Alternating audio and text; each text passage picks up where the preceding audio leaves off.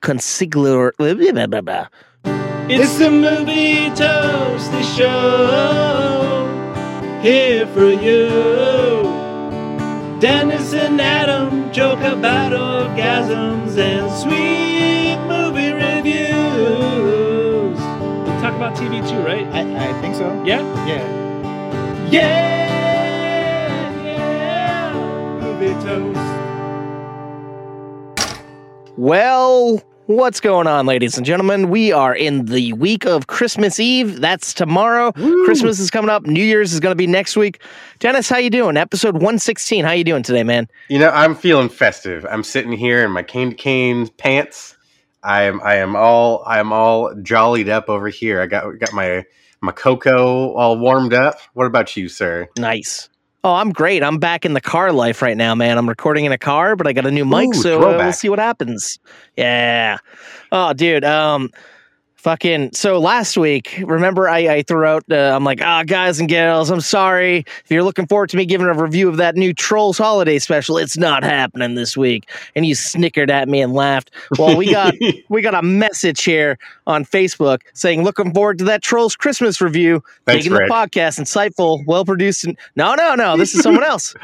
This is my old pal Reno. Remember Reno? Yeah. Yeah, I'm happy. Thanks for checking out the show, man. Thanks, dude. It makes me feel good that someone wants to hear my Trolls review because that's coming up tonight. Or today, whenever you're listening. Oh man. Ooh. Oh, and we had Movie Toast the festival, our first festival last weekend.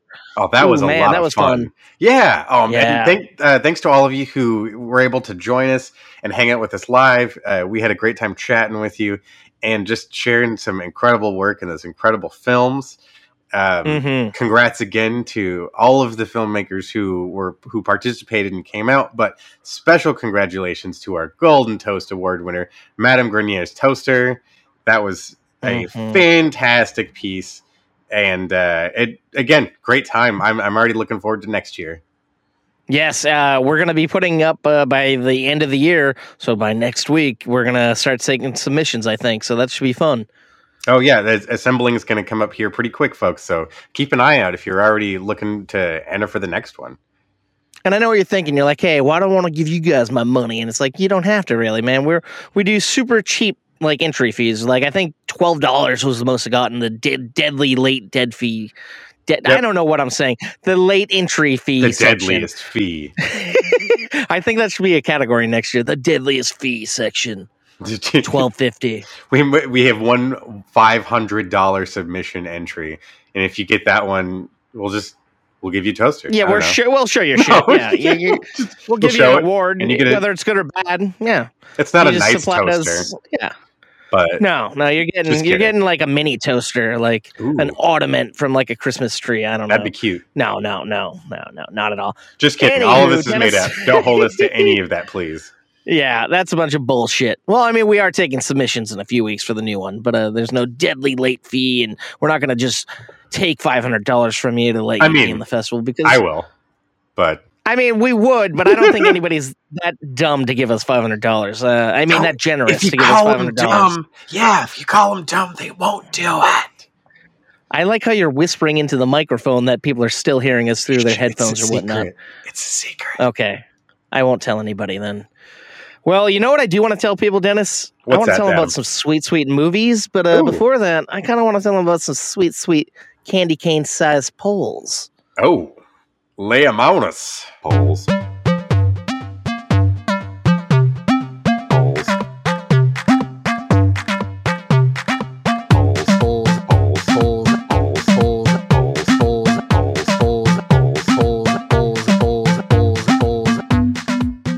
All right, so let's see here. Last week I reviewed the remake done by Sir Steven Spielberg, the musical West Side Story. I don't know what that was. I don't know why I couldn't form an actual sentence. So anywho, I wanted to know which version of West Side Story people like the most. Not this new one included. It could be whether they like the film or the Broadway play, or by play I mean musical, or both or neither. And yeah, That's the first poll. Okay. Yes. Do we got a lot of live Broadway fans among us? Sadly, Broadway got 0, and neither got 0. So 33% liked both the film and the musical on stage. Okay. But 67% prefer the film, and I assume a lot of that's probably the older film. I don't know how many people have seen the newer one. Surprisingly, that was a flop. So that's shocking to me. Yeah. I thought it was going to do a little bit better than it has been, but well, the way it goes, it still has time. Holidays, people having vacation time, so maybe they'll get out there. Oh yeah, there's the Christmas Day moviegoers. That's going to be a big crowd. Oh, for sure. And our next poll, Dennis. This one is kind of funny because there's a big story this week that Kevin Feige's been talking to Hugh Jackman about trying to get him to come back to be Wolverine in Secret Wars, the movie. And you're going to be reviewing something related to Hugh Jackman and Wolverine. That I am. So I'm intrigued. We'll be talking about that, Hugh Jackman. I wanted to know if people thought that this was a possibility, if he would come back. And our options were, I could see it happening, maybe, and no way in hell. No way in hell. That's a bold. I don't think there's ever. I don't think no is ever on the table for him and Logan. Like, if depending on the context and the amount of money, I think he'd always be up for it to some extent. Whether or not he's for years clawing and scratching his way through 90 minutes of screen time, probably not anymore. But true. I mean, for years, he said he wanted to be in the MCU and join the Avengers and whatnot, but then Logan came and Wolverine died, so I don't know. Like you said, no way to know. So 25% went with no way in hell. 25% went with I could see it happening. 50% say maybe. Well, I mean, I got to say, I think obviously I would lean towards the maybe myself, but only because now that we've established the multiverse and everything, we can now easily say, well, we can just pull in and Logan from a different dimension. And it's true. The universe as we've witnessed it in the X-Men films, it's still quote unquote true. It's just true down that line, you know? The X-Men were probably the deciding force in a lot of events, and they were aware of other mutants, because they do allude to Spider-Man, and I believe they allude to, is it the Hulk or someone? I know there's some dialogue where they mention other stuff. It's always funny when that happens. Yeah, and you can tell they can't say what it is or who it is, but that person bitten by a radioactive spider, the scientist with the gamma rays. Exactly, you're right. Yeah, it's like I feel like there was a few of those references back in the day, and then once you get to the kind of the rehash, what am I trying to say? The younger X-Men films where we've kind of reestablished their history, that again kind of rewrites a few little details that we have to kind of well, there's another dimension. We can just. Everything works. Let's just say it all works. Yeah. Which it does. In the comic, because those are comic book fans know. That's just kind of how it goes.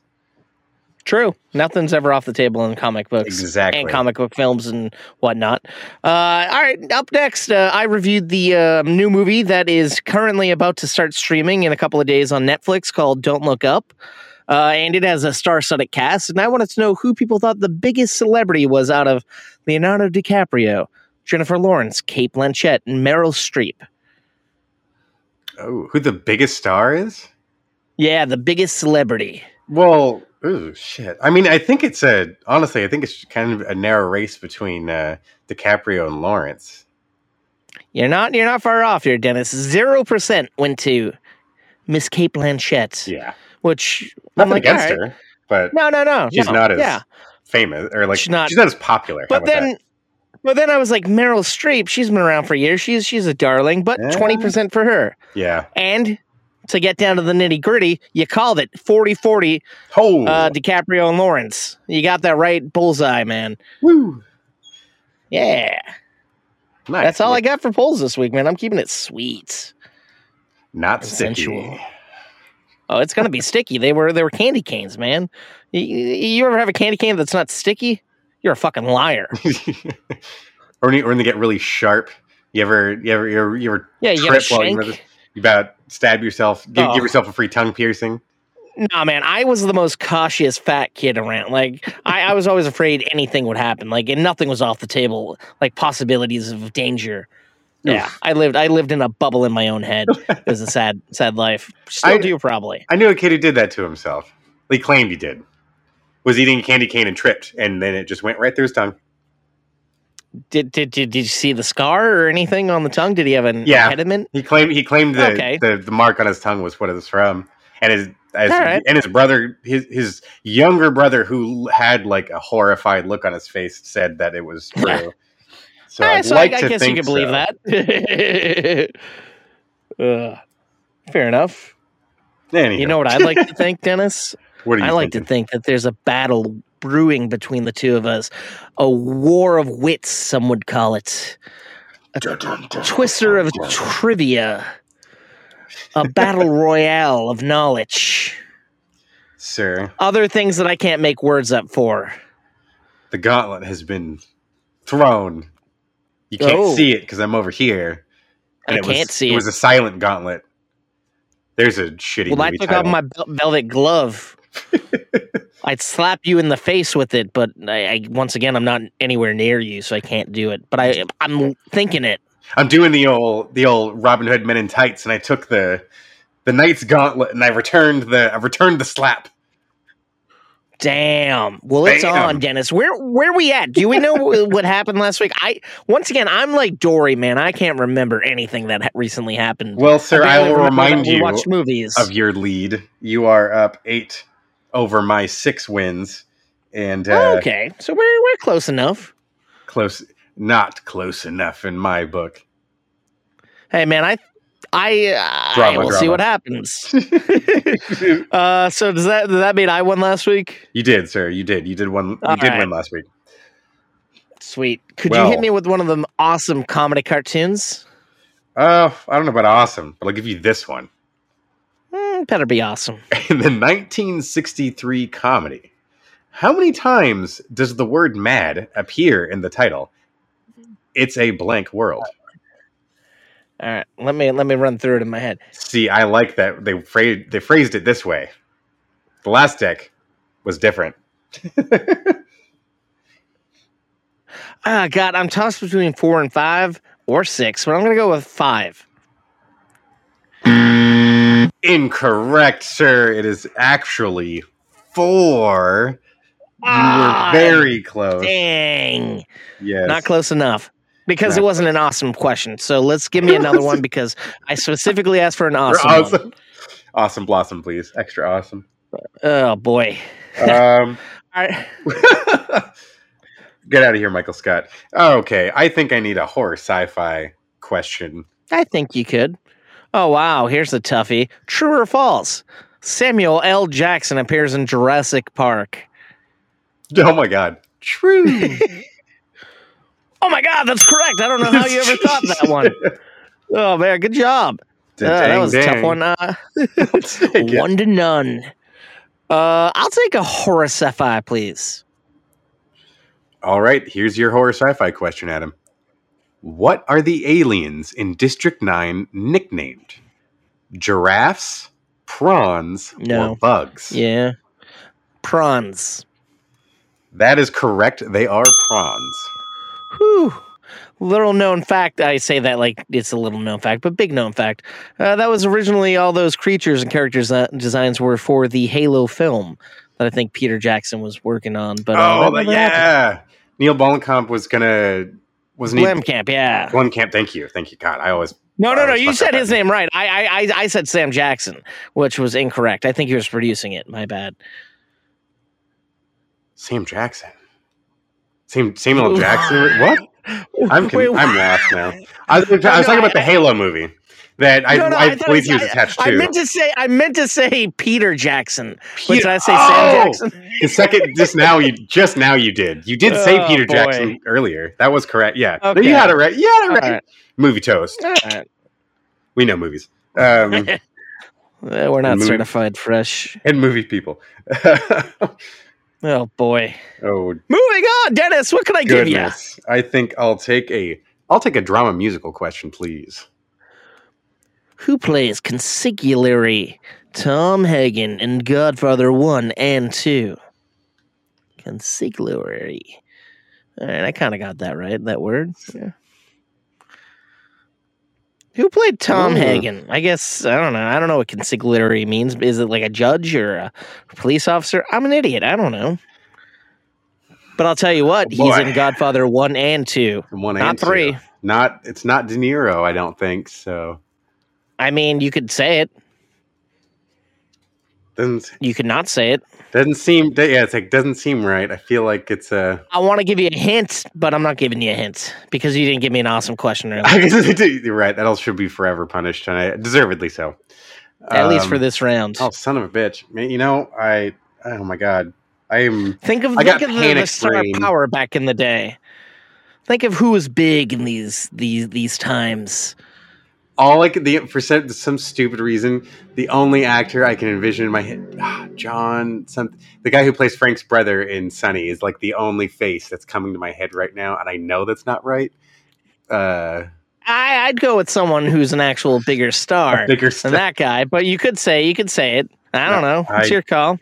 Man, I will say, all right, I'll give you a fucking clue because I'm a nice guy and it's the holidays.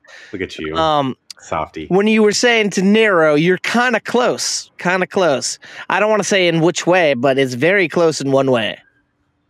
And that should be a big enough clue. Fuck. I'm not giving anything else. Robert Duvall? That is correct, Dennis. There we go. You son of a bitch. Decoding my as soon as you said, I was like, Robert. Oh, yeah. I think I remember. Mr. Duvall in there. My mouth shut. You know what? All right, congratulations. Good things might come back around to you. Let's just say that. Yeah, I don't need your fucking pity. I'll take an action adventure because that sounds like fun. Okay, let's do that. Oh, I'm gonna. Mikey, Chunk, Mouth, and Data all go hunting. The Goonies. You got it, sir. You saw it coming from a mile away. I hate that fucking movie. Oh. I don't know why, but I do. I do not like it. But hey, people love it. Just not me. I'm people. That's okay. Yeah, I guess you are. If that's what you want to call yourself. I like to think of myself as people, but right. others may say otherwise. Think of you as a person, but if you want to think you're more than one people, that's fine with me, I guess. Many personalities. I guess. Why not? Live it up. Well, I think I'm up for an action adventure myself. Okay. Who co-stars with Patrick Swayze in Point Break? Toughie, Dennis, I know. Keanu Reeves. Ding, ding, ding. That is 3 right there, Dennis. Almost cleared a whole card. And I'm afraid if you ask the next question, I'm going to lose my mind. I'll take a drama musical. Drama musical. All right. Ooh, this is a toughie.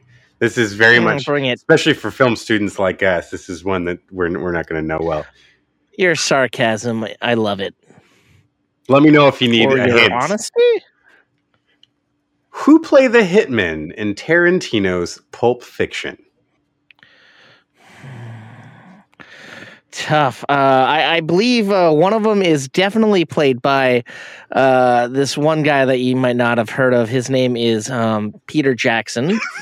And another one, I believe, was married to a woman who was married to a snowman.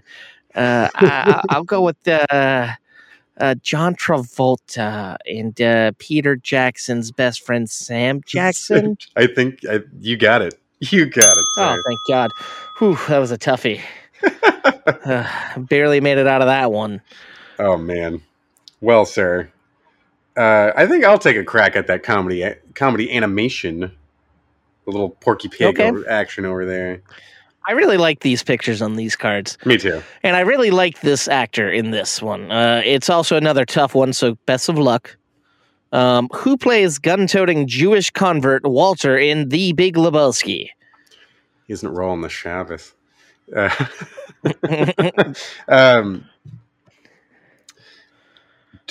John, oh my God. Wait a minute. John. This isn't the science of weightology. Just get it out there, bud. No, don't play around. I'm not. I'm really not. The man's a national hero. Fuck. John. And he works with monsters. Yes. And Billy Crystal. And now he's married to. Yeah, that's very true. John. He went from Roseanne's husband to Katie Seagal's husband. Oh my God. Why am I drawing it? John Goodman. What? There you go. There you go. That hurt. It hurt. I can't tell if that was an act or if you really. It really was not. Here. That actually was genuine. What you just heard, folks. Ooh, that's sad. But you know what else is sad? The fact that you're 1 away and I'm 2 away. I believe. Right. That is where we are at. Yes, you are correct. Okay. It's getting close. I can live with that. It's getting close. Well, what question are you going to conquer then? What you got? Well, I will also take a comedy cartoon. All right, sir.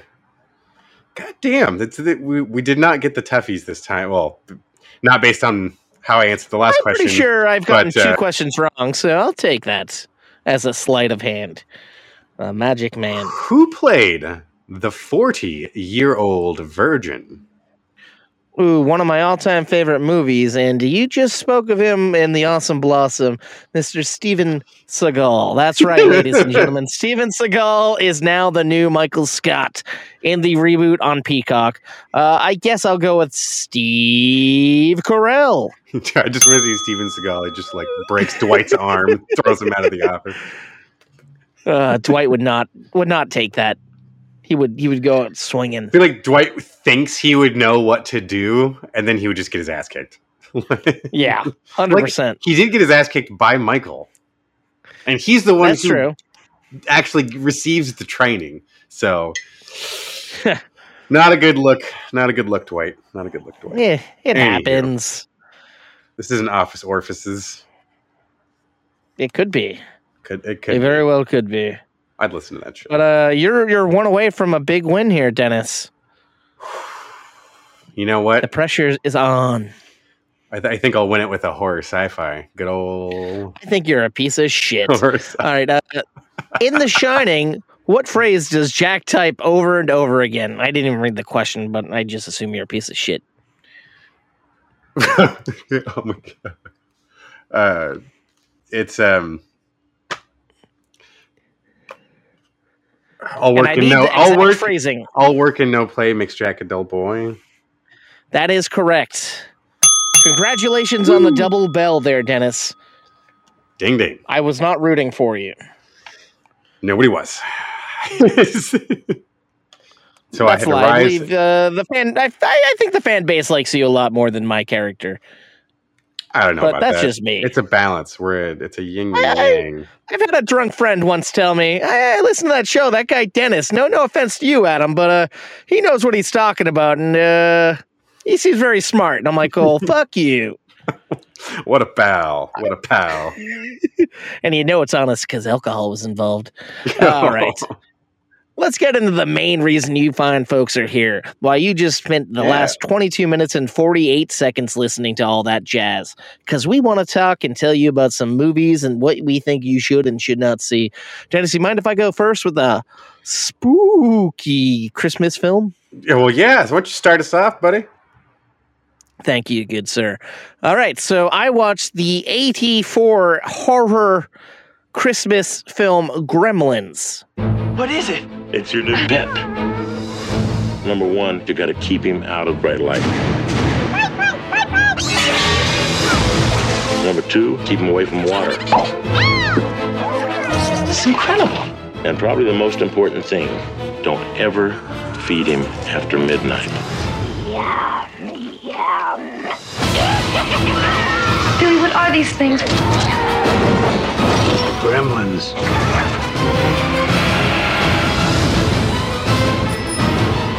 How come a cute little guy like this can turn into 1,000 ugly monsters?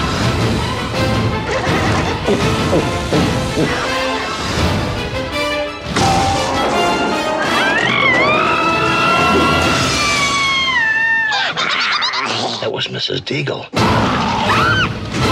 I'll bet every kid in America would like to have one. They might even replace the dog as the family pet. Now, for years, I've been trying to get my girlfriend to watch this, but she's like, I hate Gremlins. I don't even know how that's a Christmas movie. I'm not watching it. But then it was my birthday, and she's like, I guess I'll watch it. And so for those of you who are like my girlfriend and just judge the Gremlins off of their ugliness and off of their cuteness as Mogwai, it's about a young man who lives with his parents, and his dad happens to buy illegally a little creature called a Mogwai from a boy who stole it from his Asian grandfather in this shady little Chinatown shop. And the boy says, hey, man, here's some rules. Don't get this fucker wet. Don't feed it after midnight. It doesn't like lights. It doesn't like this and that. And they're like, cool, man. And then guess what? It's a very cute little creature, and the boy loves it, and the boy's he does all the things. They were best friends. He does all that shit, and then little babies start popping out, and then you see these other ones, but they're a bunch of fucking assholes. Gizmo's the good guy. That's his OG guy. He's a cute little guy, but these other guys, oh boy, they cause a bunch of havoc, especially when they themselves then evolve into gremlins, when they really start killing things and fucking up things. And now it's a whole bunch of people. And Dennis, here's the thing about this movie. All right, I feel like this shit is fucked up. All right, so when the Gremlins first rise and become the big bad guys, we first meet them, I think, when they kill the scientist teacher, and that's cool. Whatever, that guy was cool, but he died. But then it's at the house with the main character's mom, and she is kicking ass. And then at the very end, he comes home and helps her, and she's like, oh, wow, I don't know how I'd survive without you here. And she's all genuine. I'm like, fuck you, man. This kid you did all the work. This kid did nothing. And then later on, when Phoebe Cates is at the bar, she's fucking serving these guys. She's doing everything she can to get a tip. These fuckers don't have money. And then she realizes they're out of control. And then she kicks their asses. And then this boy shows up and she's like, oh, wow, you saved me. And it's like, fuck you, man. You did nothing again. I mean, sure, he does some stuff later on. I don't want to spoil the movie here, but the ladies really shine in this movie. And you know who's a big piece of shit? The dad. This guy thinks he's an inventor. He gets toothpaste blasted at him all the whole movie. So I don't know how I feel about that. But if you like creatures, if you like kind of wacky, fun antics, if you like scary things, and you like cute little creatures and then scary creatures, you're down for a good time. You want to watch some Gremlins. Now, if you want to watch something a little more cartoony, you can watch the New Batch or the Bad Batch. And the New Batch, yeah, but that's not a Christmas movie. I'm going to give Gremlins, I give it 3.5 slices of toast, Dennis. What do you think? Do you agree or disagree? Or where are you at with the Gremlins? It has honestly been a long time since I've watched that, man. I got to give it another solid viewing again. But I do remember enjoying it the many years ago when I did last view it. But I think it's due for another viewing before I could slice it myself. Fair enough. It's been a while since I had watched it, but I'm happy I got around to it. Both the Gremlin films are on HBO Max currently. If you have them, check them out. Nice. Yeah. Have fun with it. Dennis, I think you got something Christmassy coming up, right? I do. I'll toss in a little bit of Christmasness since we got that just right around the corner. Here is my review of the 1983 classic, A Christmas Story. Only one story makes the holiday shine. That star is crooked. A classic tradition that's one of a kind. A Christmas Story. Fragile. It must be Italian. It celebrates the spirit of giving. Wow. And songs to be singing. Oh, what fun it is to ride in a one-horse open sleigh. Of lights big and bright. Oh, you should see what it looks like from out here. And little ones, naughty and nice. Ho, ho, ho. A yearly tradition. I triple dog dare you. Stuffed with delicious new treats. A little bribe never hurts. That make the holidays complete. So run, don't delay. Get your favorite holiday movie today. No, I want an official red at a carbonation 200 rifle. Just be ready to shout. You'll shoot your eye out. Ho, ho, ho. No! A Christmas Story.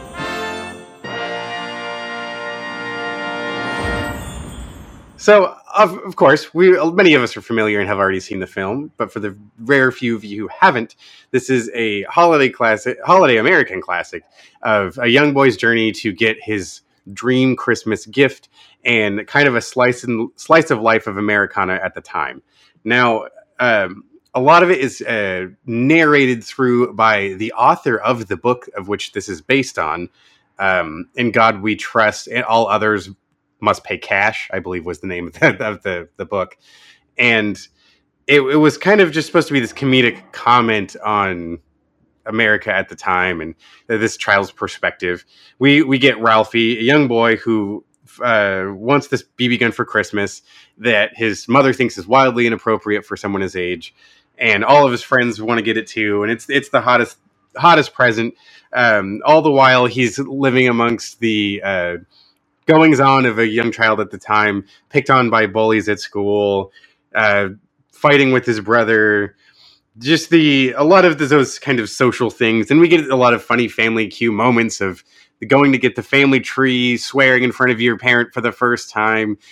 A lot of these kind of beats. And it's a really cute film.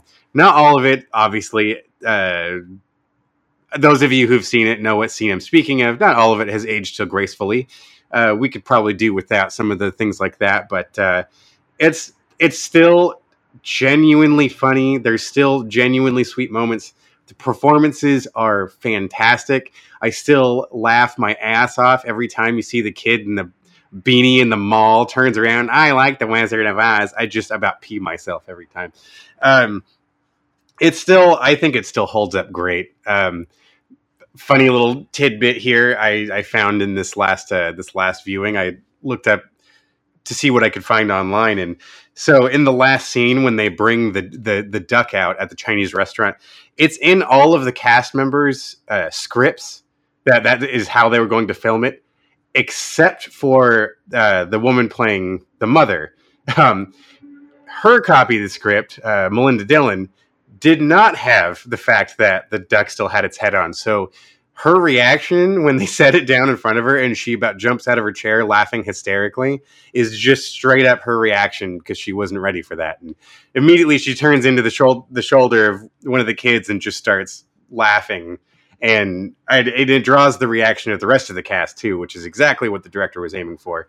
I thought that was funny. It makes that whole thing, it makes a lot of sense why the reaction is so big. But anywho, I still have a fun time watching it. It's a holiday staple in my home. Christmas Story, I'm going to give it 3 slices of toast. What about you, Adam? I think the folks are hungry for some trolls. Hungry for some trolls? Well, I think they could be hungry for some trolls. And I think that's a good way to get myself cheered up again because you don't want to hear my take on A Christmas Story. And hey, ladies and gents, if you're listening to this on Christmas Eve or before, you get that whole 24-hour marathon over on TVS. They're still doing that. So yeah, my next film here, Dennis, is like a little holiday special. A movie? Maybe it's not a movie, but it's in the zone and genre of a movie. It is Trolls Holidays in Harmony. 'Tis the season. It's the holiday season. That special time of year. Mommy's rolling out the gifts, and she's bringing lots of cheer. Nice. My gift is for my daddy, none other than Guy Diamond. Gonna give him something special that'll really blow his mind. Mimond? Is that even a word? DreamWorks Trolls are back with an all-new holiday special starring Anna Kendrick, Justin Timberlake, and the original cast of Trolls World Tour. Somebody yuck me. Trolls Holiday in Harmony, Friday, November 26th on NBC. And by Holidays in Harmony, I mean Trolls Holiday in Harmony. This picks up after Trolls World Tour, and it's the holiday season, and our main heroes, Poppy and Branch, they're starting to get a little romantic, and then Poppy decides, hey, why don't we have like a secret Santa with everyone in the Trolls Kingdom? And lo and behold, they get each other. And Poppy's a great gift giver, and Branch is kind of shitty at it. And so they both realize, oh shit, we got to get the perfect gift for one another, or she's going to think I don't care enough about him, or he's going to think I don't care enough about her. And so it's just wacky circumstance. And then Kenan Thompson over here as tiny, as the tiny little glitter troll here, little guy. I fucking don't know his name. You think I know names by now, but I just know their cuteness.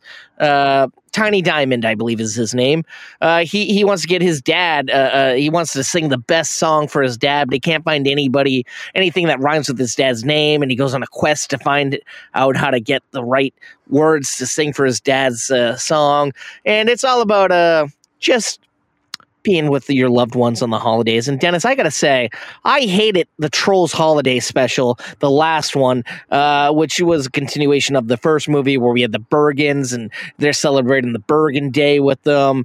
We had Zooey Deschanel and McLovin there. And I honestly love those characters. They made the first movie as amazing as they were. And then you don't see them again after this holiday special. And that holiday special sucked, bag of donkey things.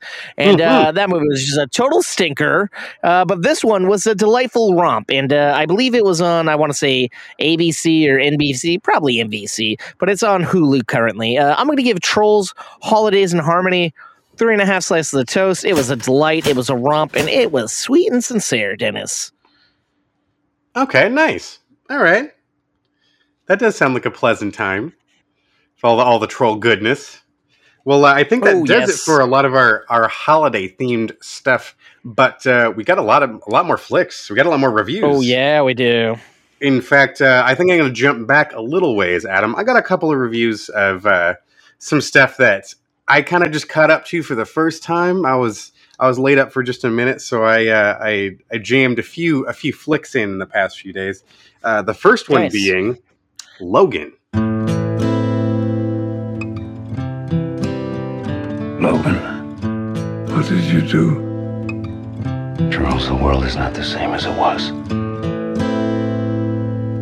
Mutants. They're gone now. I hurt myself today to see if I still feel. I focus on the pain. The only thing that's real. What is she? Beneath the stain. She's like you. Of time. Very much like you. The feelings disappear. She needs our help. You are. Someone will come along. Someone has come along. I am still right here. And you could have it all. My empire of dirt, I will let you down. I will make you hurt. I will keep myself. I would find a way. Logan, you still have time.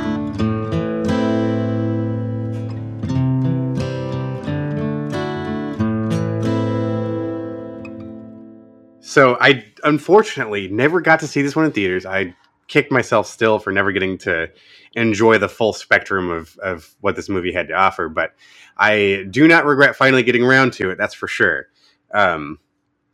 Logan tells the story of an older Wolverine who's long after the days of X-Men, some cataclysmic event has occurred in which most of them are dead or are just not around anymore. And it's just a guy, Logan, a crazy Professor Xavier, and an albino dude that can smell mutants. And that's pretty much where we're at. Logan's old, getting fucked up, not doing much fucking up. At least unless it means keeping himself or his ride going.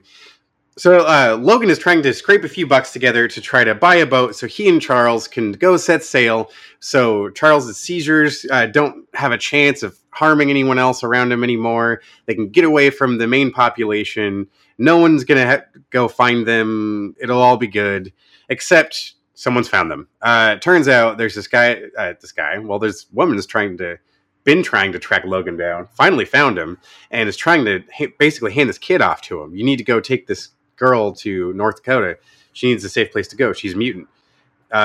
He's like, no, there aren't mutants anymore. It's like, well, she's one. You need to help her because she's like you.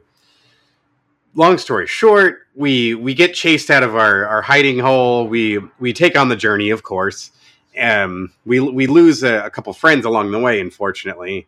And as we get closer to our goal, we have to say goodbye to a beloved X-Men or two down the road. But man, is it quite the journey. I gotta say, the action in this is the kind of Wolverine action you've been wanting to see since like the first X-Men movie. It is so intense and visceral. I love the performance we get out of Hugh Jackman. This is definitely the best acted, I would say, of all the times he's played Logan. This is easily the best. I see why it got that attention it did when the movie came out. I mean, that kicks ass. It felt a little long to me. I don't know if it's just the circumstances, just when I was watching. No, it's a bit of a hefty film. It goes. Yeah, there's a few scenes I just like. I think we could have just moved along a tiny bit faster. I get the point of allowing him to have these moments and giving him the opportunity to savor these things before the end of the film. And sure, but it's like we're also here for six? No, he's got 4 claws. 8 really sharp reasons, and I want to see that shit rocking from beginning to end. 6. I was right the first time. What am I saying? Yeah, and it's like I think that's my only detractor. The only thing that keep me from giving it super high marks is I think we just put a little bit too much in there. Including up to the final battle scene, there's some really strange logic. If you really think about what you're looking at, I mean, what the hell? This convoy of trucks is like 20 miles long. If you really look at what ends up happening, these kids are running 80 miles an hour. Logan's running at like 140 miles an hour. You know, in order for all of this to like actually have occurred, it was even within the world of the film, it got a little unbelievable to me. So those are another one of the things that kind of took me out. But other than that, those minor things aside, still kicked ass. I thought it was a great movie. Very glad I finally got around to it. So I will give Logan 3 slices of toast. I get that. That's a pretty nice way to put it. I'm really shocked. I thought you've seen it before, so I'm excited to see that you actually got around to it. Yeah. Like you were saying before, the way that film ends, I have no doubt we could bring Wolverine back. Oh anywhere. Yeah, we talked yesterday off air about different ways he could come back in that world and other worlds or whatnot. Yeah, 100%. But it's just, will he do it? And hey, money is money. Acting's acting. Let's do it. Well, Dennis, I recently reviewed the first of 14 South Park original films for Paramount Plus. That last one was called South Park Post-COVID, and this follow-up here is a continuation exactly where that left off. This one is called South Park Post-COVID, The Return of COVID. On the last South Park exclusive event, it's Kenny. He's dead. There's still no word from the hospital on what exactly killed Kenny. He was trying to find the answers to some pretty heavy stuff. He knew about the pandemic special. You're not going to like what you're about to see. This could change the world. People are really trying to go back in time. We're from the future. South Park, the exclusive event continues. Streaming December 16th. Only on That's a bit of a mouthful. So this picks up right where we last left off. Our guys now know Kenny is dead, and they're kind of the reason for it, but now they want to continue his research and go back in time and find out why he's dead and exactly what happened to their friendship and why he thought that they had killed them. And at the same point, that's what our first few guys here, Stan and Kyle, are doing. Cartman is on his own. He's making this group of people up because he doesn't want to go back in time because he's afraid he's going to lose his family. And eventually he realizes, fuck, I guess I got to do what's right for everybody. I'll go back in time. And our guys go back in time to try to figure out what exactly happened to them as kids. And we're seeing stuff that happened in the last couple of specials but we're seeing from a different point of view. And it's kind of a nice little wrap up to the last thing that we saw. It was funny. They're still touching on relevant jokes. We're meeting more characters that weren't in the last one. A lot of little like jabs at Space Jam 2: A New Legacy. A lot of jabs at NFTs.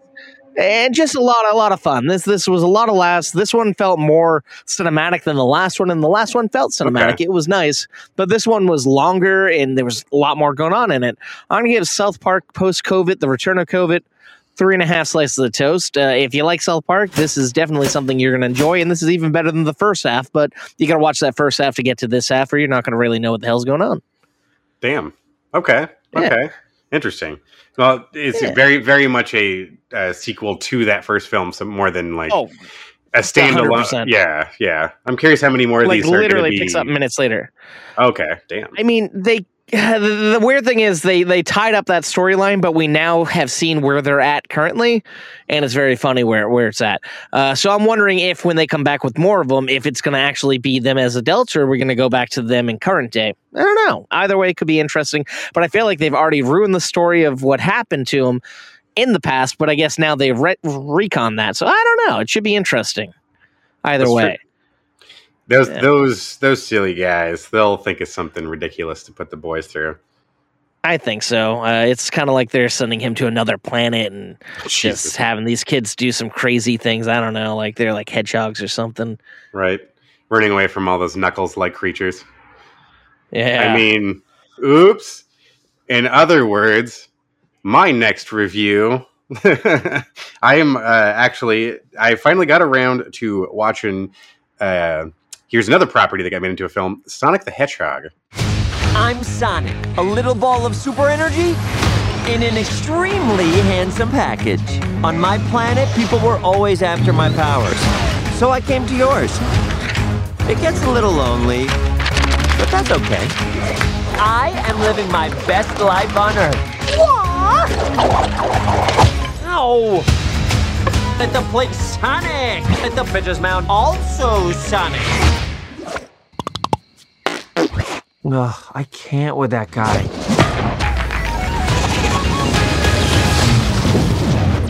Uh-oh.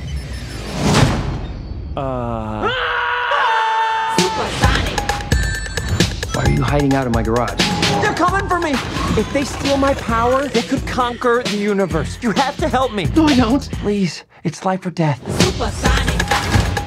Good morning, my rural chum. Mr. Dr. Robotnik. I'm going to give you 5 seconds to tell me where it is. Wait! Don't hurt him! Road trip? This can't be happening to me. Oh my God, stop the car right now! What? The world's largest rubber band ball? We gotta see it! No, this is not some fun family road trip. You're right. It was lame. Gift shop was cool, though.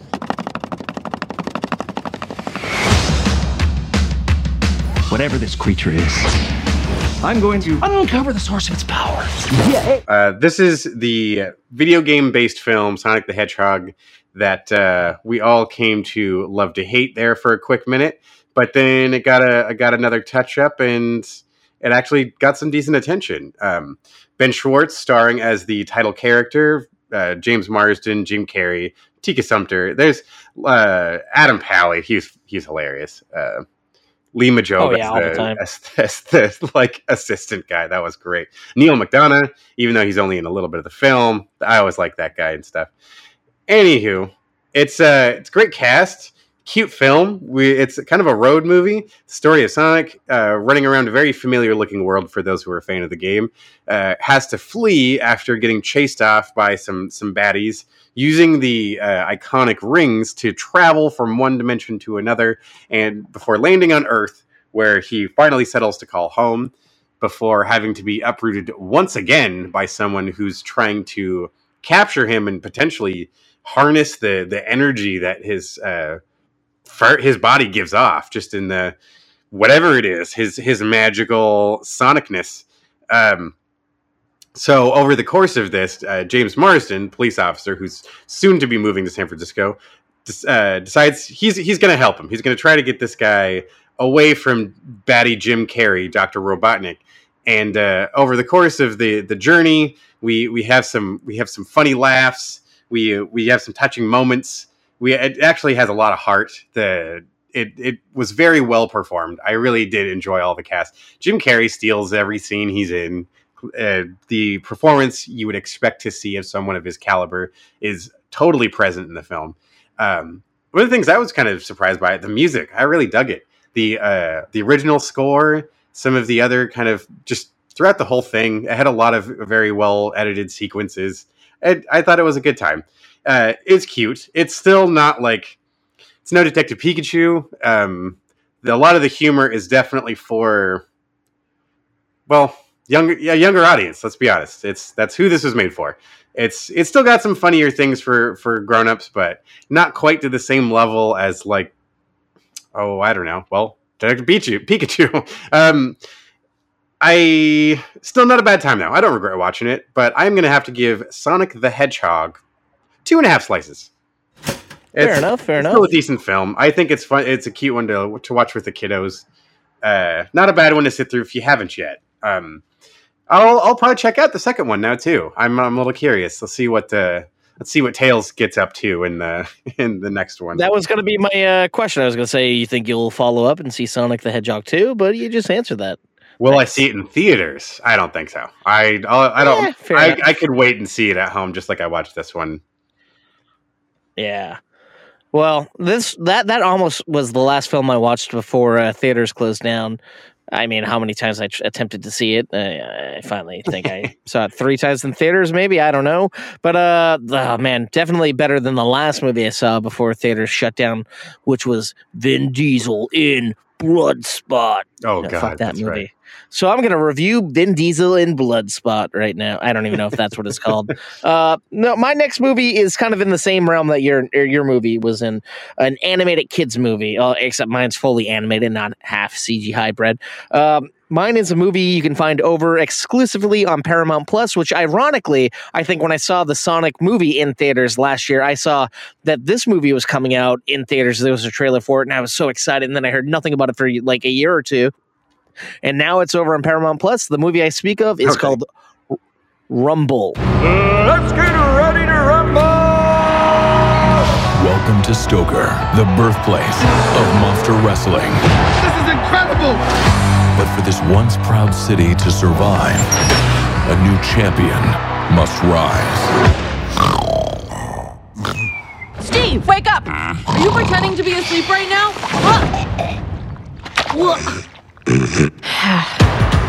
Listen, Steve might not look like much, but there is a champion monster inside of him. Did he eat one? Thank you. That felt great. Maybe they're right. Winning's not really my thing. Not yet. We start training tomorrow. 6 a.m. You're serious? One. You got this. Let's start over. What do you love to do? Sleeping? Really? Sitting? Not helping. Oh, there's also dancing. What? I don't like dancing. That's so.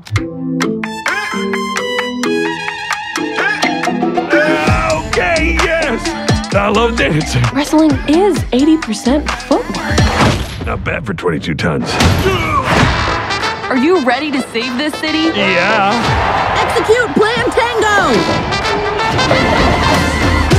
Holy! Guacamole and chips for lunch today.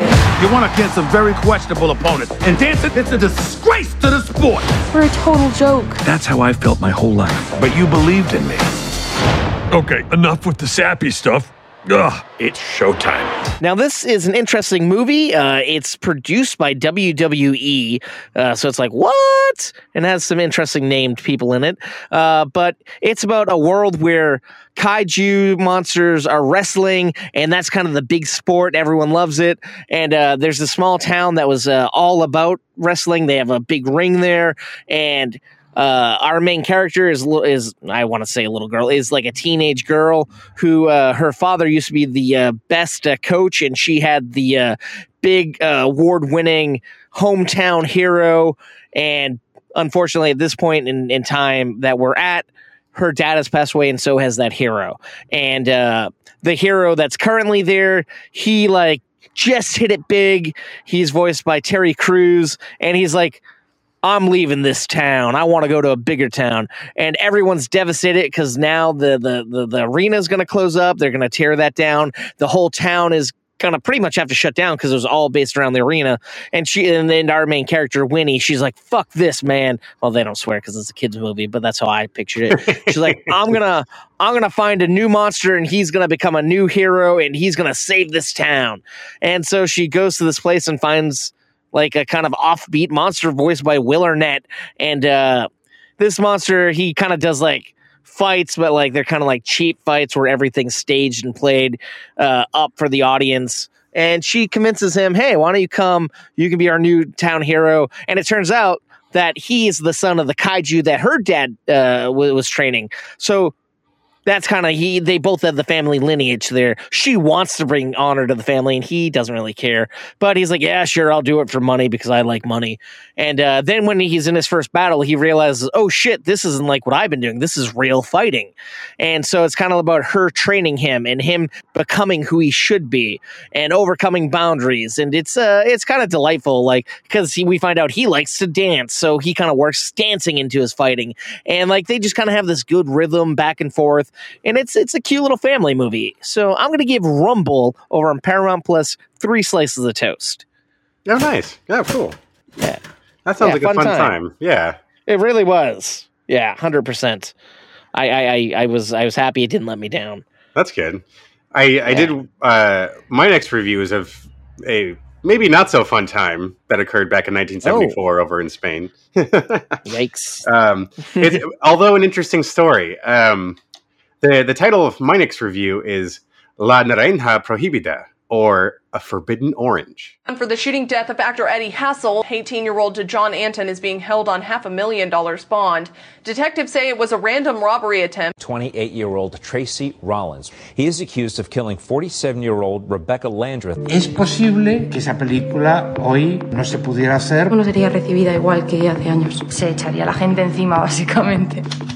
De la noche a la mañana, bueno, pues se anuncia en la SMINCI que Valladolid va a contar con una proyección especial que se llama La Naranja Mecánica. Se pusieron a la venta las entradas y se agotaron enseguida. La gente llevaba hasta sus sacos de dormir. So this is actually a documentary available over on HBO Max that is about a screening of the film A Clockwork Orange, the Stanley Kubrick film, back when Spain was still under a government that just had a fierce fascist dictatorship that banned a lot of outside culture. There was not a lot of things from outside of Spain were making their way in without heavy government criticism and scrutiny. So there was a lot of there was a hunger for exposure to other stuff. And in a small town in Spain that was known for being rather conservative, had a history of hosting this film festival that started off as typically showing religious films, but started to show other more artistic representations of humanity and just the human experience. And that's really what the focus of that came to be. And there's a lot of turmoil at the time. There were students who were getting there's students who were constantly protesting. There was a rental car factory that was striking. A lot of unrest happening in this town. I think they said there was a population of about 200,000 people. 30,000 of those 200,000 are students at the university.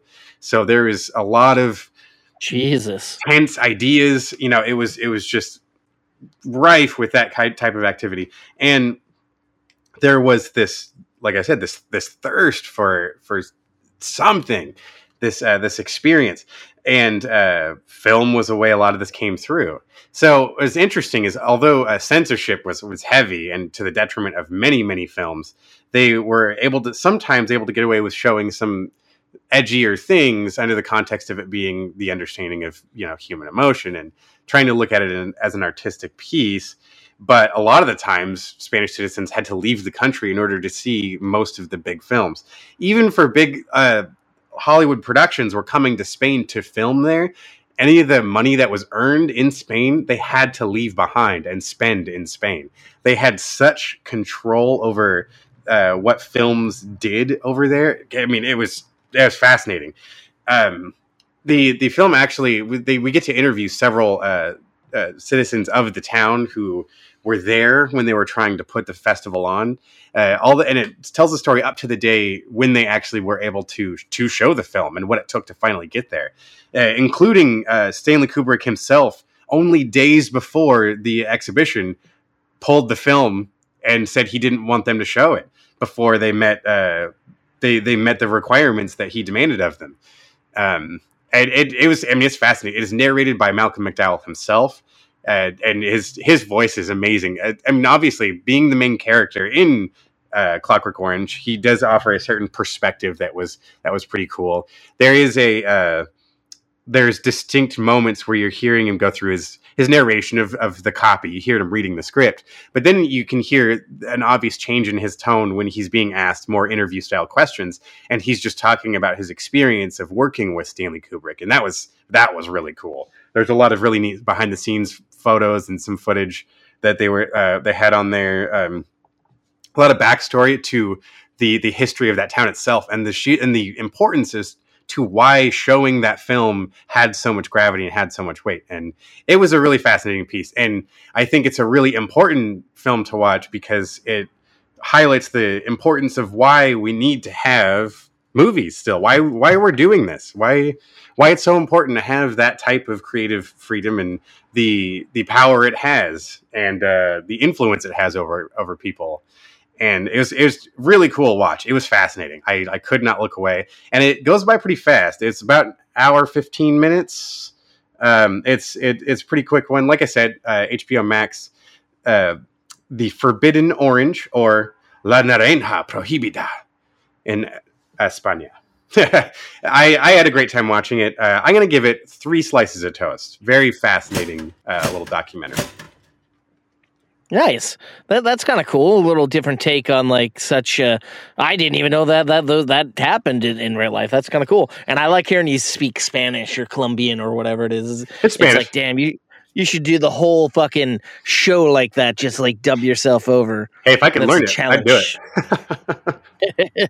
Give me time. Man. We'll get there, folks. Maybe next year. Next year, I'm holding you to it, man. All right. My next movie I have here, I have 3 more. Yeah, 3 more movies. I'm going to go kind of quick, but the time they deserve, I'll give it.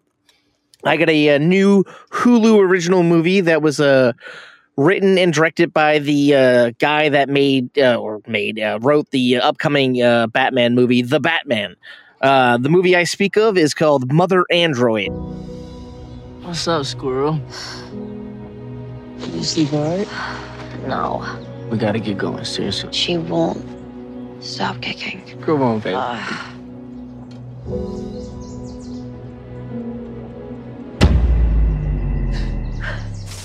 Let's go. Go! Go!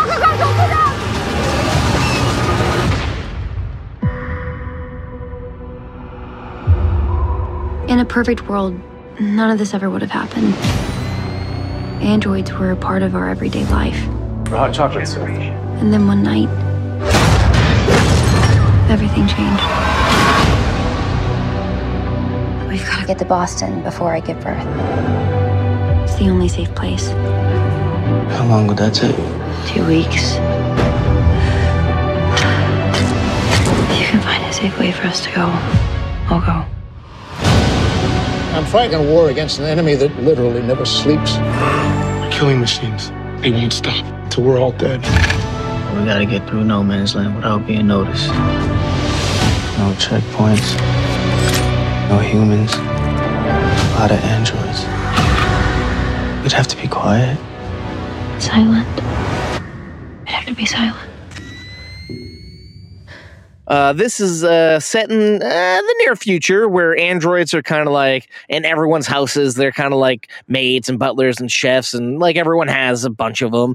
But then all of a sudden they have an uprising. Go figure. That doesn't happen very often. And they start taking over the world. And right when we start our movie, our two main characters are at like a Christmas party, and we find out that one of them is pregnant. And the other one's the one that got her pregnant, and they're like, "Fuck, man, this is going to be rough having a baby." But let's go party. This is before the whole android uprising happened, and then as they're at the party, that's when the androids start going crazy. And then we cut forward like 9 months. They're kind of in the woods, and they're like trying to make their way to a safe haven where they can give birth to a baby, and then apparently. Like this place, you take a boat and you can flee to a country, I think like China, where androids have not taken over some reason or another. So they're hoping they can go and get on that safe haven ship and be good to go. But they gotta go through a vast no man's land of androids and other people, and twists and turns happen. It's kind of action packed. It's kind of silly at some points. I do gotta get it out of the way and say I did work on this movie, but nothing major. I just did COVID stuff. It was one of the first movies back that I was on. Oh, wow. Yeah, so that was kind of fun. And when we're filming, I'm like, oh man, fuck this movie, because we're literally in the woods all the time, and like it was raining all the time, so it was like the most miserable circumstances. But it kind of works. It helps. It lends itself. It adds more to the eerie vibe that they have. So it's kind of cool. It was definitely better than I thought. Like I left this movie to go work on that Black Friday movie I reviewed a few weeks ago, which got not such a stellar review from me. And I was surprised because my name's actually in the credits. I thought they'd pull my name out of it, but it's like, oh, cool. That's cool. I did most of the movie, so that's nice. But yeah, so this one's over on Hulu, and it's a post-apocalyptic movie where a couple are trying to survive against androids from getting killed. I'm going to give it 2.5 slices of toast. It's good. But like I said, there's some stuff that you got to question. But there are some good twists and turns that come here and there. So if you like that type of movie, it's worth checking out, I guess. Interesting. Yeah, it's funny because I had that one in my queue and I just didn't get to it in time for this week's episode, but I'll leave it there. I'll keep it there. I'll keep it on the queue. Honestly, if I didn't work on it, I probably wouldn't have checked it out. But I'm happy I did, because normally I don't like movies set in the woods or deserts. I don't know why. Up next, I have another location that's an interesting one. That a film with an interesting location. I have the new Guillermo del Toro film, Nightmare Alley.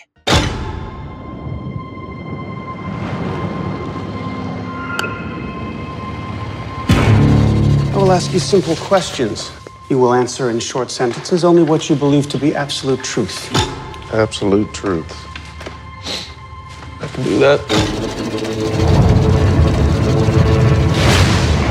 Now, brief as you can, what is your name? Stanton Carlisle. Are you a true medium? Yes, I am. Mr. Carlisle. Doctor, how about that? Please lay down. Can you read minds? Yes, I can. Under the right circumstances. Keep your answers brief. What do I want? To be found out, same as everybody else. Are you in contact with the beyond? Well, we've had our share of snake charmers in the past. We deal with them. So this movie is about a drifter. We start off seeing Bradley Cooper dragging a body and putting it in a crawl space of a house, and then lighting that house on fire and fleeing. You see him get off a bus, then he follows a little person to a carnival, and then he kind of joins the carnival and becomes a carny. He learns the way of like being like a fucking fortune teller, or like someone who can like tell you about like if you're like dead family members or whatever are next to you. Yeah, and he kind of learns the tricks of the trade from this old guy who's an alcoholic. Yeah, clairvoyant, exactly. I could not think of that word. And like the guy who's training him is a bit of an alcoholic, and he's like, hey man, I don't do this and that and this because it leads to slippery slopes, and I don't suggest you do it. But being the young hotshot that he thinks he is, he's like, fuck you, old man. And inadvertently, does he kill him? He gives him a bottle of alcohol that happens to be uh-oh, not the alcohol you're supposed to use for drinking. And then after that happens, he's kind of the hot shot at the place, and he's in love with this young woman who can take brutal electricity coursing through her veins, and he's like, what if you and I leave this circus and we start our own show? And then we pick up a year or two later, and they're doing great. They're doing these clairvoyant shows at like nice fancy places for rich people, until a femme fatale comes in and kind of offers him a little sweet deal on the side to be like, hey man, there's this guy who has this problem. You can exploit him. I was his doctor. I know this and that about him. And then a lot of twists and turns happen. It's kind of like a modern day noir set at a carnival / rich person's area. That sentence makes no sense. But it has a great cast. I feel like the movie drags a bit, but it looks beautiful and it's well acted. But there's a lot where I'm like, you could cut that out. You could do this and that. But overall, it's a fine film. I don't know why lately I haven't been digging Guillermo del Toro's work as much. But overall, I'd give Nightmare Alley 2.5 slices of toast. It's definitely worth checking out if you're a fan of his. Nice. Okay. Yeah, I was about to say this one did pique my interest, so I'm still very curious to get this one down. And I believe it's based upon like a famous novel. So yeah, I don't know. Take that with you wherever you go, people. I'm just saying words now. I'm taking it. It's with me. Thank you. There's no way home from here, Dennis. I want to tell you about the biggest movie of the week, man. Spider-Man No Way Home. Ever since I got bit by that spider, I've only had 1 week where my life has felt normal. That was when you found out.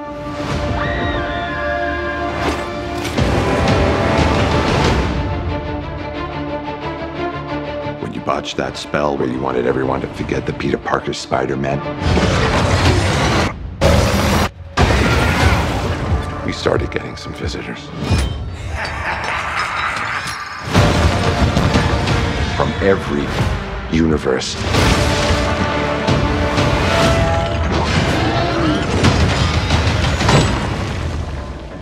Hello, Peter. You're not Peter Parker. I'm sorry, what was your name again? Dr. Otto Octavius. Wait, no, seriously, what's your actual name? There are others out there. We need to send them back. So, Scooby-Doo this crap. You know, all this is kind of your mess. I know a couple of magic words myself, starting with the word please. Please, Scooby-Doo this crap.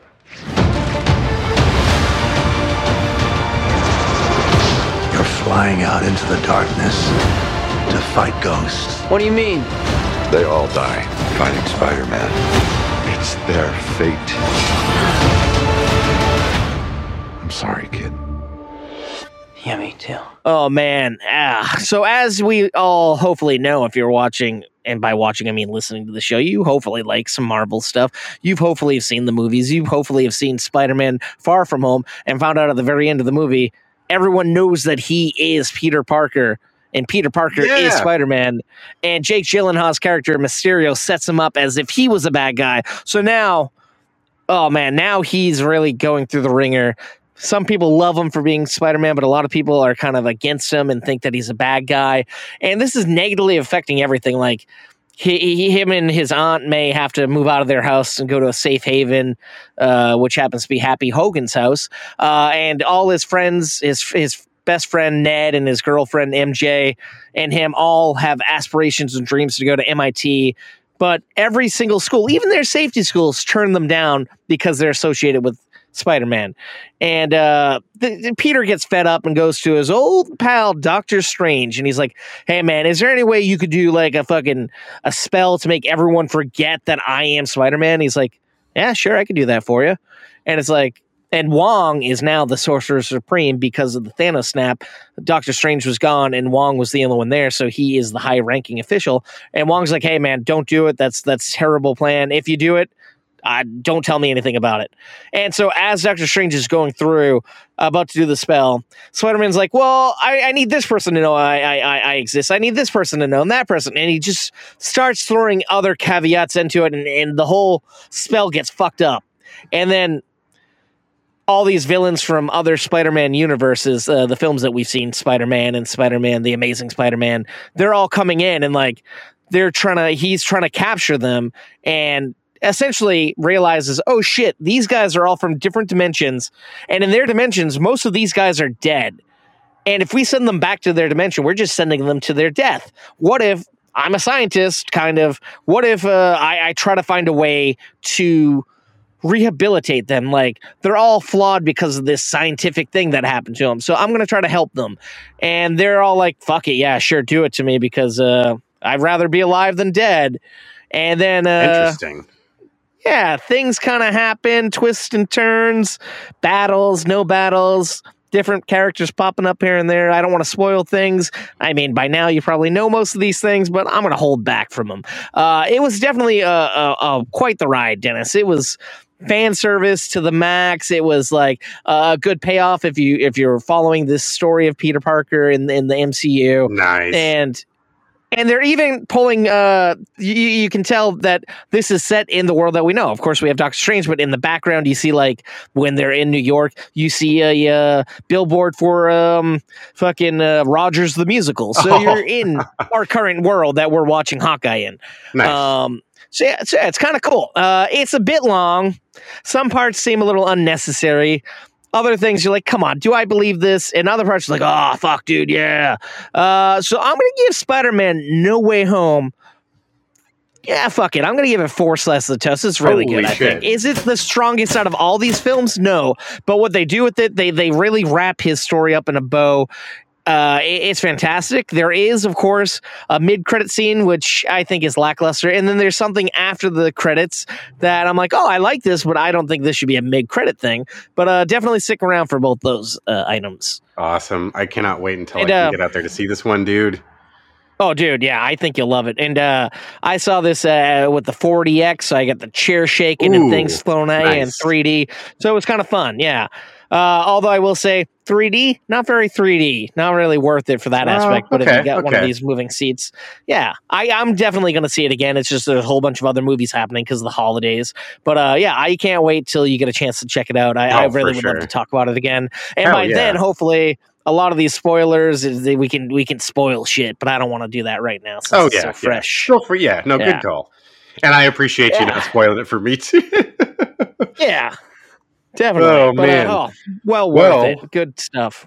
I think speaking of Marvel Universe, I think we got our last stop before we close down this so close to Christmas episode, sir, and that would be Hawkeye.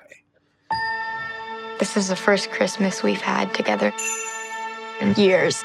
I love you guys. I'm making up for some lost time. Authorities are wondering if the masked vigilante who terrorized the city's underworld is back. The past has caught up with me. Should we be worried? No, it's nothing. I'll be home for Christmas. I promise. It's the most wonderful time. When I wore this suit, I made a whole lot of enemies. You're Hawkeye! Who the hell are you? Some people have actually called me the world's greatest archer. Are you one of those people? It's the most wonderful. Hey, babe, I should be back in a day or two. Hang on a second. With the kids jingle belling and everyone telling. Things have gotten more complicated. It's the most wonderful time of the year. Oh, yeah. Episode 5 of Hawkeye, to be exact, titled Ronin. Ooh, I like that title. You'd think with the title that badass, it would be a badass episode. Well, it starts off cool. Yeah. So we jump back right out the gate. We jump right back to 2018 If the date sounds familiar, it's because a certain snappy event's about to occur. A certain Black Widow and her sidekick are in the house of another Black Widow, getting ready to try to knock out her brainwashing, as we learned back in the Black Widow film. So she believes she's going to save the rest while her sister's doing the good guy thing. Little do we know, this is the day of the snap. Away goes Yelena, and back she comes 5 years later without realizing it, having to explain what happens, and she now must learn the fate of her sister, unfortunately. We catch up to today, and we are back to finding out Jack seems to be behind a lot of the tracksuit mafia crap, even though it's like, even though we can kind of see it doesn't make any sense. Like, we're trying to build some of this stuff up, as well as the fact that we're hunting down Clint. Yelena claims she's been hired to kill Clint Barton, but she decides to give Kate a little heads up first. Yeah. Well, as we saw, Kate could have shot an arrow at her. In Kate's eyes, she could have killed her, but she's like, "Come on, you couldn't kill me." And we have this cute little scene of like, make me laugh. You killed me. You're funny, Kate Bishop. I like that little exchange with the macaroni and cheese. Yeah. So pretty much, Black Widow's sister is waiting for fucking Kate to come home, and she waited so long she ended up making herself mac and cheese. And there's a scene of them just at a table talking, and that's pretty much what you're getting in this episode. You're just getting a lot of people just sitting around talking. Holy shit! Yes. Is interesting, but not really. Yeah, sorry. No, oh man. I like that opening fight scene was like, oh shit, we're just gonna jump right in. And then I didn't. Oh yeah. You come to realize, nope, I think that's the only fight you see the entire fucking episode. Not even when Ronan is on there. Like, he doesn't even fight anybody. You just see the bad guys get the classic getting pulled out of frame thing. You don't even get the fight. And if you're calling an episode Ronin and you show in a movie this guy being a total badass killing people, you kind of expect that out of an episode of his show. Yeah. The show's called Hawkeye. The episode's named Ronin. We don't need to fight. Nah, who needs to do that? But the intriguing thing is like trying to figure out who actually hired the Black Widow assassin to come get Clint. And I'm happy that I have been hot on this person's track the whole time. Well, kind of. This person I always suspected is working allegedly with the bad guys. And guess what? We're getting some fan service here. Yes. That everyone's been waiting for. And if you wait till the very end of the episode, you see a picture of said person, but if you watch the whole credits, you'll see a picture of Hawkeye and Kate Bishop on like some buildings, and then you'll see them in the shadow of this big badass character. Oh man, they leave you off on a thing being like, holy shit, we're finally at the point that we all wanted to see. How are they going to stick this landing? Can they stick the landing, or is it going to fizzle? But either way, they're getting a badass character coming out that we all love from another show that we weren't sure if it was canon or not. And this only goes to show we finally confirmed this, and I'm really pumped for the direction it's going to go. But like you said, is it going to pan out? We'll have to see. I'm hoping it gets at least the service that the series this character is originally from got, because the guy can't hold his own. I can't see him doing half the things that he did on Netflix on Disney, which saddens me. But it's like, just having him is great, but it's like, I don't know. How is it going to pay off? He's never, we're not going to see the full strength of him so much as, I would just want the tone. I want that scary presence, I want and the fact that you still unnerving delivery he had, he is so honestly good. my favorite villain in the MCU, hands down. Yes. And the fact that we get to know him and his family, guys and gals, we're talking, of course, of the great Kingpin played by Vincent D'Onofrio. As if you don't know. Yes. We get to see a picture of him, and it's like, yeah. But no, man, we got to know him. We knew his family, we knew his backstory, and now we're getting to see him where he deserves to be, on the mantle. So now this opens it up to so many things. He could be in so many different places in the future. And hopefully they don't kill him in this next episode. I'm rooting for a villain, Dennis. I did, yeah. It's like I really hope they don't kill him either, because that would be such a waste. This is a guy who, by his own account, still loves the city of New York. He sees it as his realm. Ronan coming back to town. That I love the idea of like, oh, I got to do something about this guy. This guy's done too much shit to my business interests. Like, I miss that old mentality that guy used to bring to the game. And that's what you gotta like. You like the fact that he himself doesn't look at himself as villain. He does what he has to do to protect his city and to protect the ones he loves. Kind of what every superhero does. Yep.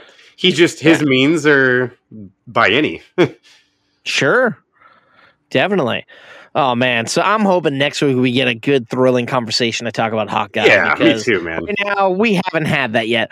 And it's funny. I noticed with every fucking MCU show that we've had, everyone's like, this one's the best. No, now this one's the best. Now this. And it's like, I've heard one person say they love this show. And I like it. I feel like it definitely fits more in with all the films. But it's not as original and fun and action-packed and what we've got to know and love on the other shows. But hopefully this next episode can help tweak it a bit. But I mean, a little too late. I don't know. Yeah, I'm not exactly holding my breath to as far as like thinking this is going to be like it's still on the bottom of the list of the Disney Marvel series for me personally. Yeah, it's a short list though. It's not like that doesn't make it terrible. It's no. By no means is this the strongest yet. And it just seems like a poor excuse as a transition piece to get Kate Bishop in the new Hawkeye position. And honestly, I haven't been a giant fan of some of the stuff that's been happening in the MCU. I thought Black Widow, sure, it was good. I loved Shang-Chi. I did not care for the Eternals, which, Dennis, you can see that's going to be on Disney Plus in a month, I believe, in January. Oh, sweet. But yeah, I feel like I don't know if the MCU knows what the MCU is anymore. I think they're still trying to find their footing, and I think I hope they'll get there. I hope they don't rush it and pull a DCEU and just make things happen too quick. I feel like they're trying to do their due diligence, but they're also trying to rush it, I think. Well, oh, absolutely. I mean, if you think about it, the last series of films and all of that first couple of eras of Marvel took how long to get to that point? And then how many false starts have we had just to get to this point? I mean, this was back when Ed Norton was still fucking the Hulk. True. That was building this current Marvel universe we are in. Now, have we spent this amount of time on this next batch of films? No, we know we haven't, because they had to rush a couple of these things out. They had to push a few things back and forth because of the global climate and stuff. Sure. So I don't think we are going to get as nearly a polished or as strong a representation in our next generation of Marvel films. So I think we're going to have a couple of stinkers. And then once we learn from those mistakes, maybe we start bouncing back to where the universe needs to go. Or let's just send that budget over to Star Wars. Well, we'll see. Star Wars is also in a timeout in my book, and we'll see. Hopefully, Book of Boba Fett, I mean, the TV show wise, it's going great, but the film world, I don't know. We'll see. Which have you watched the trailer for the new Star Wars show? I mean, it's the new Star Wars video game, Eclipse or whatever. I have not yet. Oh man, it looks bitchin'. Oh, speaking of bitchin', Dennis, do you mind if I pop in a little more TV talk very briefly? Yeah, what you got? Not long. Oh man, I just binge watched this last 3 days. The series that's spun out of the SNL shorts and film MacGruber. Now on Peacock, there's a MacGruber TV show. Are you sure about this, sir? No, Major, I'm not. This son of a bitch is our only hope. He's what we like to call a problem inmate. Why's that? He doesn't play well with others. Is this what you want? We need you, MacGruber. Why me? You were specifically requested. Mac, I'm not gonna sugarcoat it. It's a suicide mission. Who let the dog out? My country has invited me to die for it, and I RSVP'd Yas Queen. Uncle Sam tells you to jump, and you go get your jumping shoes. Classic MacGruber. Queen? Hello, MacGruber. This isn't just any mission for me. This is personal. He murdered my mother. I'm in. Thank you, soldier. You're gonna get us all killed. Millions of people are gonna die. We're talking about a world ender here. I think it's time to call the cavalry. We are the fucking cavalry. Time to go make some widows. Dick shot! Smell you later, Vic. And I mean that with every fiber of my being. I will smell you later. MacGruber!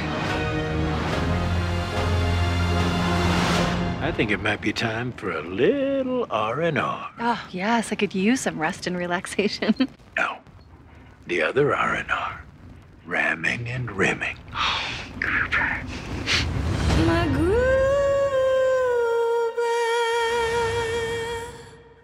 And it is fantastic. Well, hey, you know what? I'd argue it's fair to include purely for the fact that it seems to be a continuation of the film. 100%. So I think it's fair. Picks up from the events of that film and in real time. I know MacGruber's not for everyone. Dennis, I know it's not for you. It wasn't for me for a while. I saw a test screening of it, and I'm like, what is this shit?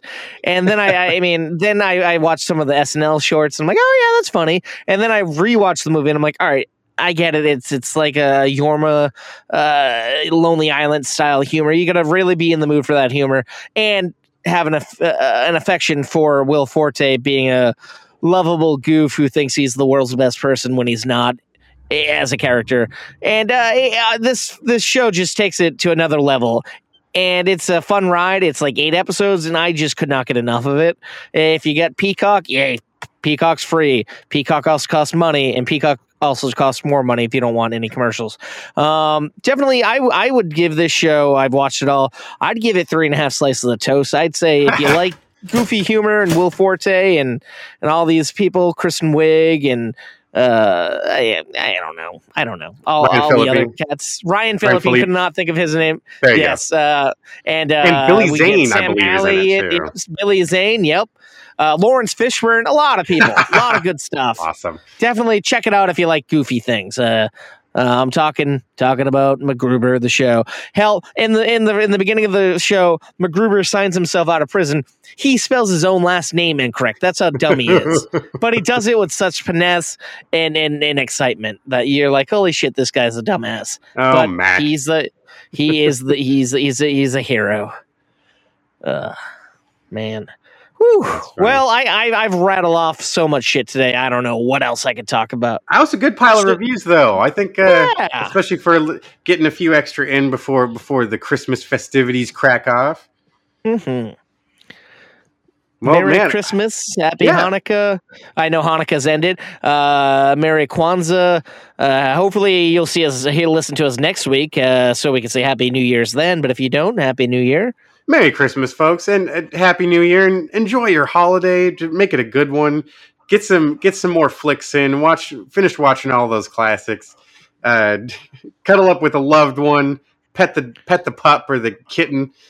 Have a good one, folks. You take care and have a warm and happy holiday. Yeah, and stay toasty. We're not even going to ask you to do all the things we normally do. If you listen to the show, you know where to find us. You know what we'd like you to do. We just want you to stay toasty and enjoy the holidays. That's right.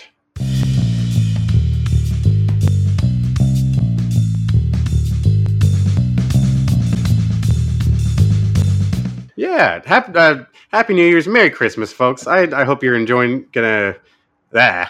Sorry, let me fucking hit that again, please.